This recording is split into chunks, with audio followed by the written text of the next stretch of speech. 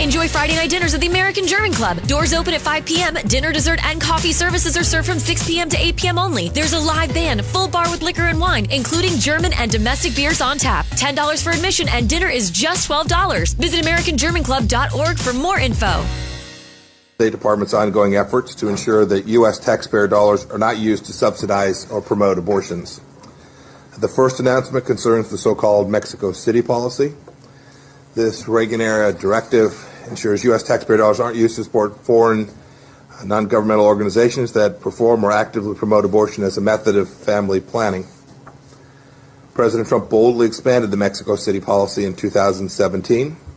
It now protects every human life impacted by the nearly $9 billion of foreign aid we spend on global health programs each year, and in turn protects more unborn babies around the world than ever before. This is decent. This is right. And I'm proud to serve an administration that protects the least amongst us. I just love that. This is decent. This is right. You know, some things to me are just clear. And we can sit and debate for days or hours, whatever, months, years, actually, over whether or not there is ever a legitimate reason for abortion. That's something that is fair to debate. But I don't think that there is much debate to whether or not the American taxpayer should be responsible for funding such procedures anywhere in the world. I just think that's on the face of it insane and indecent. What happened to decency? There was a time when we were a nation that took great pride in the fact that we had these decency standards. And by that, I don't mean that we silence people who have varying viewpoints. If anywhere, this is a country that tolerates a lot of different viewpoints. But when it comes to good taste, when it comes to proper behavior, decent behavior, when it comes to having respect for decent things, I don't know what's happened to us. What did the evolving standards of decency really say about us? For decades, the Supreme Court has affirmed that the Eighth Amendment's ban on cruel and unusual punishment, which, obviously governs a lot of the death penalty jurisprudence, it draws its meaning from the evolving standards of decency that mark the progress of a maturing society. It's not the same as it was in the 1600s or the 1900s even. But there are some things that are just moral, that are just acceptable, and then there are others that are just indecent. And I think the idea that American taxpayers unwittingly and unknowingly have been paying for abortion procedures, sometimes abortion procedures in countries that inflict them upon people, is indecent. So when I hear Secretary of State Mike Pompeo use the word decent, I'm like thrilled when he talks about being pleased to be working in an administration that respects decency. I guess that makes me feel better. I'm one of these people who thinks there should be standards. That doesn't mean I get to set the standards. It means that we should, on some level, insist that people maintain some decency. That's all. The cuts that were being, and here's where I come into what I consider indecent, all right? The announcement was made a couple of days ago, really, that the Education Secretary, Betsy DeVos, who I was not a big fan of in the beginning, came to appreciate some of her, what I think were good moves and good unwindings from terrible things, has made a determination about some funding for the Special Olympics. And, you know, the Special Olympics are something that have a very special spot in America's experience. Really does. You know, the idea that we would be inclined to take money away from them disturbs me. These are children who, you know, for one reason or another, whether it's emotional, whether it's physical, they are disabled in a manner that they can't participate in many things that other people do. For instance, in many athletic programs, we were cutting monies. The education secretary has to cut monies. We get that. But she's eliminating all $18 million in federal funding for the Special Olympics. And while I understand that there are things that should be funded by private donations and generally are, I'm not so sure the Special Olympics falls into that category. Just saying. You know, this is not an area where I'm going to agree with the administration. I think that there are more children who will be dramatically affected by this than anybody is accounted for. There are I think 250,000 kids who participate in one form or another to Special Olympics. We have a huge Special Olympics here in Palm Beach. It's an awesome organization. It does amazing work. And it is very well supported by philanthropic organizations. I know people who donate to the Special Olympics first every year. That's their favorite. I know people who have children who have participated in the Special Olympics, and they become huge donors to the Special Olympics organization. And yet, you know, there are cuts in this budget, which I happen to not be arguing with, to special education, and millions of dollars in cuts to programs for children who are visually handicapped or blind. What is it say about a society when they stop caring for the least among them? That's the decent perspective of this. You know, when I played that soundbite of Secretary of State talking about how it's just the decent thing to do, I would suggest to the Secretary of Education and to the President that it is the decent thing to do to support kids with special needs, to keep funding at a level amount for them. And, you know, and there are other areas where I would applaud cuts, okay? You've got to look at not just the optics of this, because I think the optics are terrible. But you have to look at the emotional, the decency factor. You just don't go after the disabled in your budget cuts. And not just cut it, they zeroed it out. And look, it's very nice that, you know, they quickly pointed out that, you know, Betsy DeVos, like the president, does not keep her salary that we pay her. I think we pay her $200,000 a year for that position. She donates that money to charities, one of whom is actually the Special Olympics. And not just coincidentally, it always was one of her charities. So if you want to cut $2 billion to Pell Grants, I'm okay with that. You know, because I think the Pell Grant program is rife with fraud. But if you're going to cut education spending, that the Special Olympics and special education are two, in my opinion, decent things that we spend money on. They're decent. You don't want to increase spending for certain kinds of, like the learning disabled. They got more spending.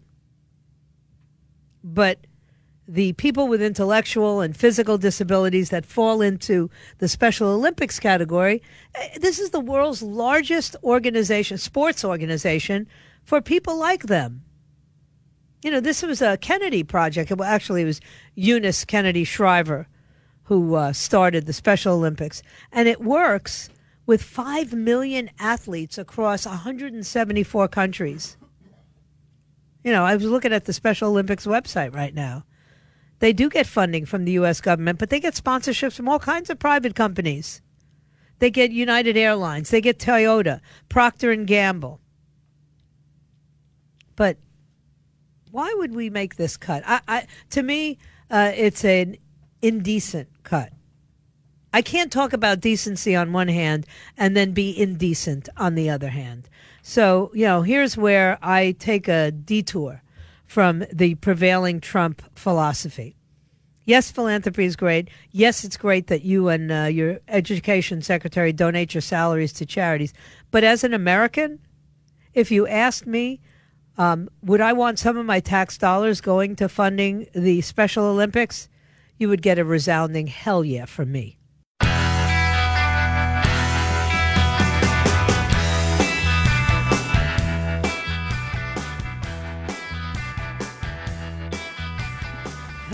Boy, I tell you, immediate reaction to my commentary on the cell phone, on the email. Apparently, a lot of people agree with me that of all the things that you just don't want to see cut, that you find there's some real decency in the American people. Special Olympics would be one of those things.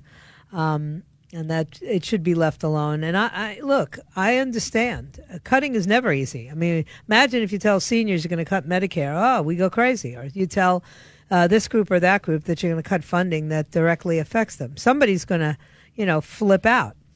But there's just some stuff that that we do out of decency, that we do because we're good people. You know, we don't abort babies in foreign countries out of decency, okay? We don't, you know, withhold funding from the handicapped and the one sports organization that actually serves them out of decency. You know, it's the same reason that I say we're supposed to, without any reservation, support our democratic partner in the Middle East, the nation of Israel. It's the decent and right thing to do. And we shouldn't have any people sitting in elected office who don't agree with that. In my opinion, you can have a debate, but to dismiss the supporters of Israel as somehow being bought and paid for by AIPAC is pretty intense. It's the typical stuff that people use all the time, that dual loyalty argument. Seeing some new news, which is pretty disturbing on this Smollett case. Boy, I'll tell you. And I said I wasn't going to talk about it, but it just gets crazier and crazier. And now we see the president has a wild rally set for Michigan. I wonder if Congresswoman Rashida Tlaib will be there. Not. And he is unshackled. That's how they're describing him. And he may now attend the White House Correspondents' Dinner. He's considering it. I wouldn't do it if I were him, but he is considering the dinner, which he has boycotted for the last 2 years. And maybe it's the part of his victory lap over the Mueller thing. But we'll see, you know. The featured speaker this year is historian Ron Chernow. I guess they stopped having comedians. Good idea. Could be awkward, though, for both sides. You know, we'll see. The media is under fire, obviously, because of what they've done. But anyway, so I saw this report that just came through from the Daily Mail, and now I'm having trouble finding it, about how much evidence they actually had regarding this Smollett case. I mean, there's a lot of questions about this, but this is the most serious questioning that I've heard. Apparently, the police had extensive evidence, including video evidence, which I had not heard of prior to seeing this in the Daily Mail, which, of course, always seems to be breaking American news before American news agencies, which is kind of strange. But, you know, I think we've proven that we do a pretty lousy job. Here's the report that they have. Jussie abused Chicago. The attorney's office decided to drop all of his charges despite their admission that he is guilty of the hoax. That's why, of course, the mayor said they were made fools of. It definitely looked kind of foolish. But now they're saying that there is videotape of Jussie in a car with the two dudes, and that, wow, Piers Morgan came out with a statement. An apology to Jussie Smollett. I'm sorry. You're even more despicable than I thought you were, and so are the shameful prosecutors who let you off this repulsive hate crime. Say much. That says a lot, right? Now there are calls, of course, to probe the links between the Obamas and the Kim Foxx, the state attorney. We have a lot of videotape of Michelle Obama dancing with Jussie Smollett. It's very interesting. The cops are now probing the Nigerian brothers' role in this and have security footage taken from inside the actor's apartment block and shows him in his car with one of the two Nigerian brothers just before the attack and right after the attack. That's pretty amazing. Anyway, let's we're going to try to get Joe Pags on the line and talk. I'm going to see what Joe has to say about this. I mean, obviously, he's in the only other state which might actually speak honestly about this, Texas, right? Or is he in Vegas? I don't remember. It's in somewhere out there in the western outreaches. Now he's going to get to spend time getting his life back together, Mr. Smollett. Will the country have a chance to get their act back together? Probably not. Enjoy Friday night dinners at the American German Club. Doors open at 5 p.m. every Friday night of the year. Dinner, dessert, and coffee services are optional, served from 6 p.m. to 8 p.m. only. There's a live band from 7 to 11 playing ballroom, standards, party music, and German traditional. Full bar with liquor and wine, including German and domestic beers on tap. $10 for admission and dinner is just $12. Visit AmericanGermanClub.org for more information.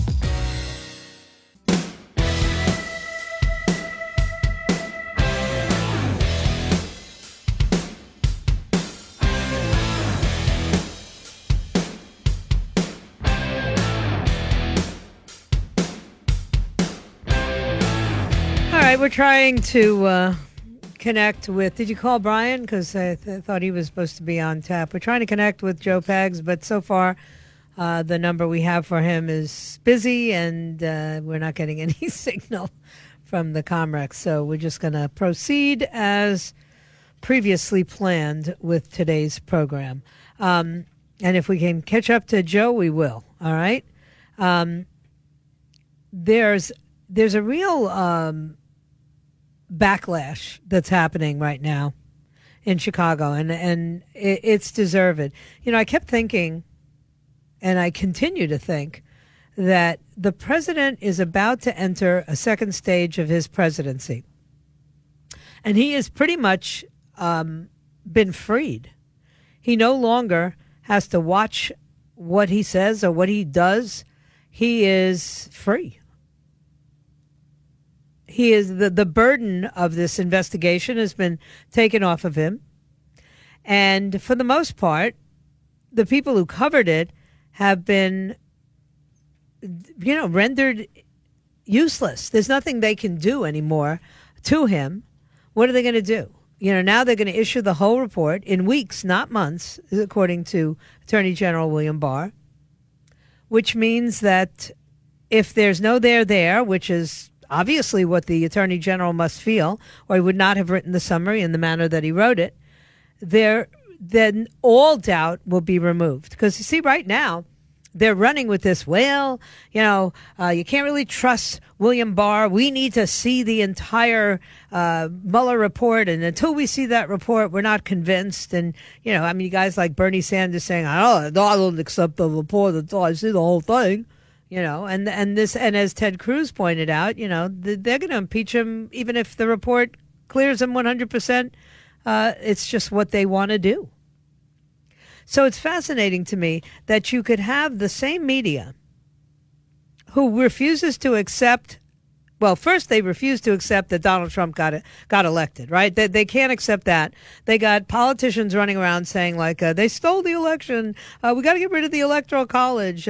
We can't do this and we can't do that. It's fascinating to me, really, how the very people who kept saying Donald Trump won't accept the results of the election, he said so, are the ones who have never accepted the results of an election.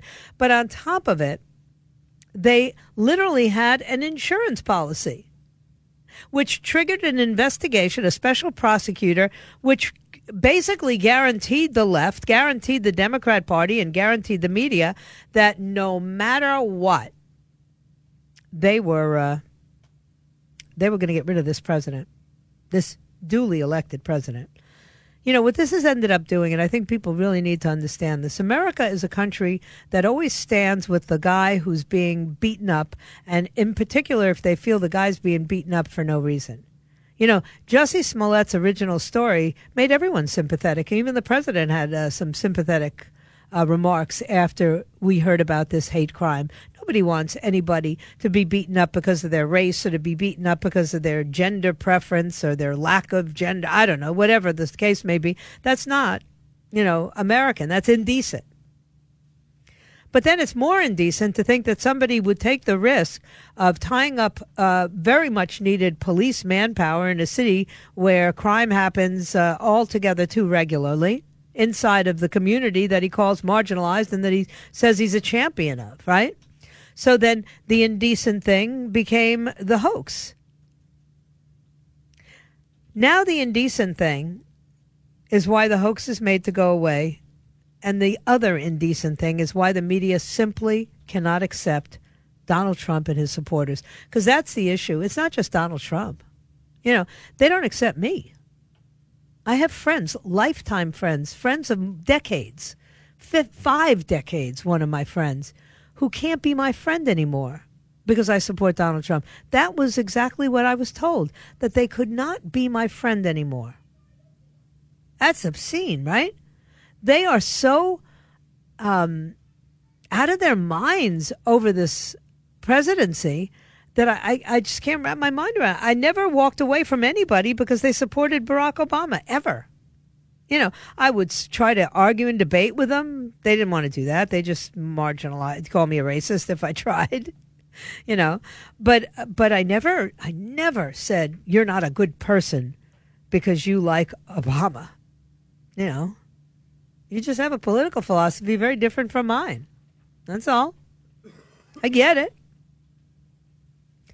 But this has been, I don't even know what to call it anymore. Trump derangement syndrome seems like too polite a term. They are literally looking to impeach a president. And now that they don't have Russian collusion or obstruction of justice to use as their method, I think, is it a high crime and misdemeanor to just be unlikable? Is it a high crime and misdemeanor to be a disruptor? Is it a high crime and a misdemeanor to not want to go with the flow and buck the swamp? Apparently so. So while I am expected to accept the fact that prosecutors don't care whether Jussie Smollett even accept a measure of responsibility, I'm expected to let the press off the hook without a smidgen of regret for how they tore this country apart, tore friendships apart like mine, for nothing. Really for nothing, because they just don't like him. They don't like me. They don't like the ideas that I represent. They don't like the idea that I consider decency important, but that I'm very clear about what's decent and what's indecent. They don't like the idea that I support a man who said, we're going to do this differently. We're not going to support our enemies. We're not going to keep troops on the ground for unlimited amounts of time. If we go to fight a war, we're going to fight it to win, and then we're going to get out. They don't like that. This just upsets their apple cart too much. They don't like a president who says, I'm going to build a wall, because what we've ended up seeing happen is these policies of the past have literally created a crisis at the border. But we're not even allowed to call it a crisis. They don't like me because I call a crisis a crisis. I don't know what I'm supposed to call it. Am I supposed to say it's just like a happening? Hundreds of thousands of people coming into the country in a period of months? It's just a natural evolution? I don't know. I don't know what they want me to call it. I really don't. But they hate me, and they hate you. And they use Donald Trump as the battering ram. And what a miracle that somebody came along who was willing to take the heat. For years I sat here while people compared Barack Obama to my savior. There were actual murals of him with a halo over his head, and, all of these people who said it was, he was going to, what did he say? He was going to make the waters rise or lower or something. I don't know, all kinds of power that one would only attribute to God. And I was supposed to accept the fact that God had put him there and that he was going to do things that needed to be done. And he was this and he was that. And I just, I sat here like every other American who didn't approve of the Obamacare and other things. And I said, okay, we got to beat him at an election. We couldn't beat him the first time, but we tried again. Couldn't beat him the second time. But we did stack the Congress. And then we stacked the Senate to push back. That's what we did. They don't want to do that. That's too much work, even though they've already taken the House back. No small part due to the lackluster Republican Party. But now, it's not enough. They're going to impeach him. Trust me when I tell you this. They're going to impeach him, just like Bill Clinton was impeached in the House. It'll never get through the Senate. And he will win a second term. Because all those smelly Walmart people, people like you and me who don't smell and don't particularly like Walmart, we may shop there when we have to, but we don't condemn it. We're grateful for all the jobs it brings into communities that need jobs. We're grateful for affordable prices for people who can't afford to spend $150 on a pair of sneakers. We see the value in Walmart, even if we don't really like what it's done to the smaller retail market. But we're not what they think we are.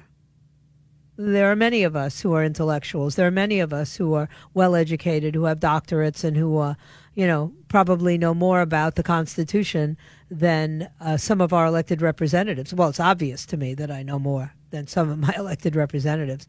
So go figure. They hate us. And they got to batter Trump, who represents us, but they picked the wrong guy. Now, I don't say he's the savior, but I will say he has taken on the sins of America.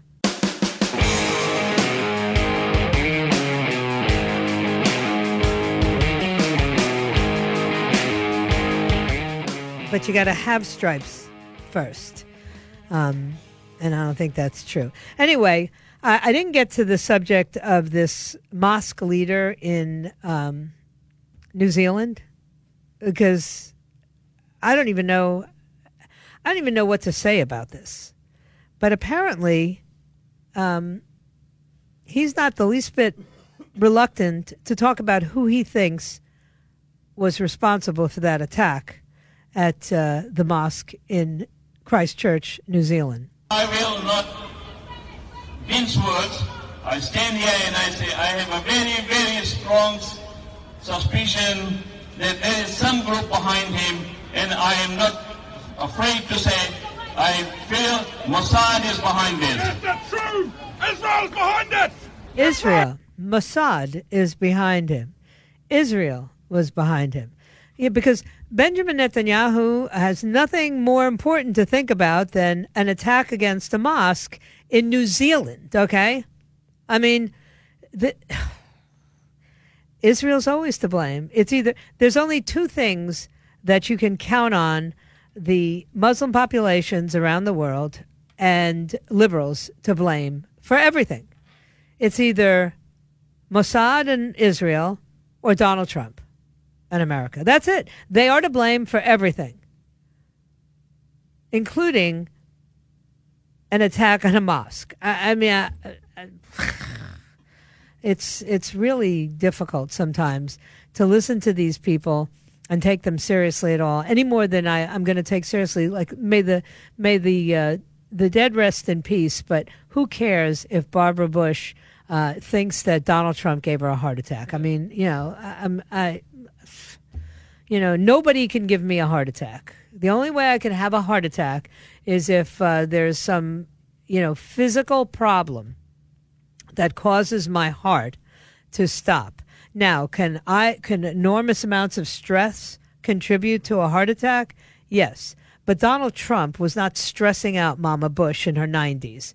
What was stressing out Mama Bush in her 90s was the fact that her son Jeb couldn't get even a running start with all the millions of dollars that were raised to become a president, although she initially didn't want him to anyway, But to sit here today and be discussing whether or not Joe Biden should have attacked Anita Hill, whether or not Barbara Bush got a heart attack, it tells you how they really don't want to talk about that Mueller report at all anymore.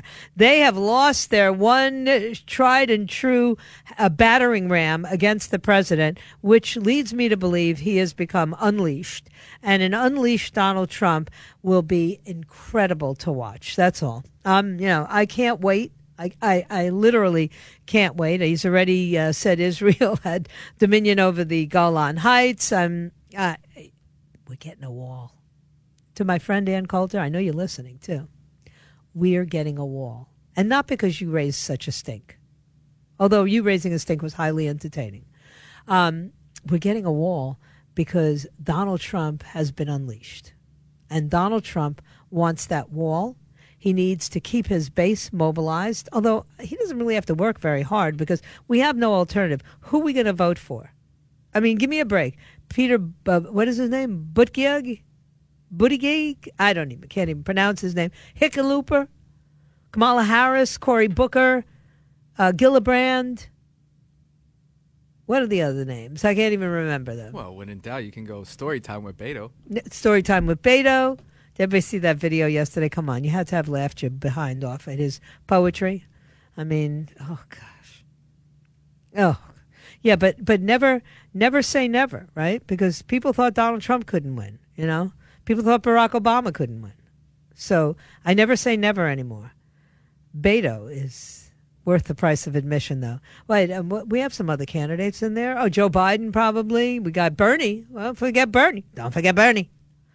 I'd like to forget Bernie, but we can't forget Bernie. Yeah, Julian Castro and Arrivederci Roma out there. Tulsi Gabbard. There's another woman in there. I can't remember her name either, but it's okay. There's so many. There's so many. Anyway, thank you for your time this time. Until next time. Roger Stone tomorrow calling into the program. Of course, he can't talk about his case, and that doesn't mean I won't ask him questions about it. It just means he can't answer them. So thank you for your time this time. Until next time, I'll be back tomorrow at 10 a.m. if it be his will and he delays his coming. Thank you, Hobo. Most of all, thank you for listening. God bless you, and God bless the United States of America.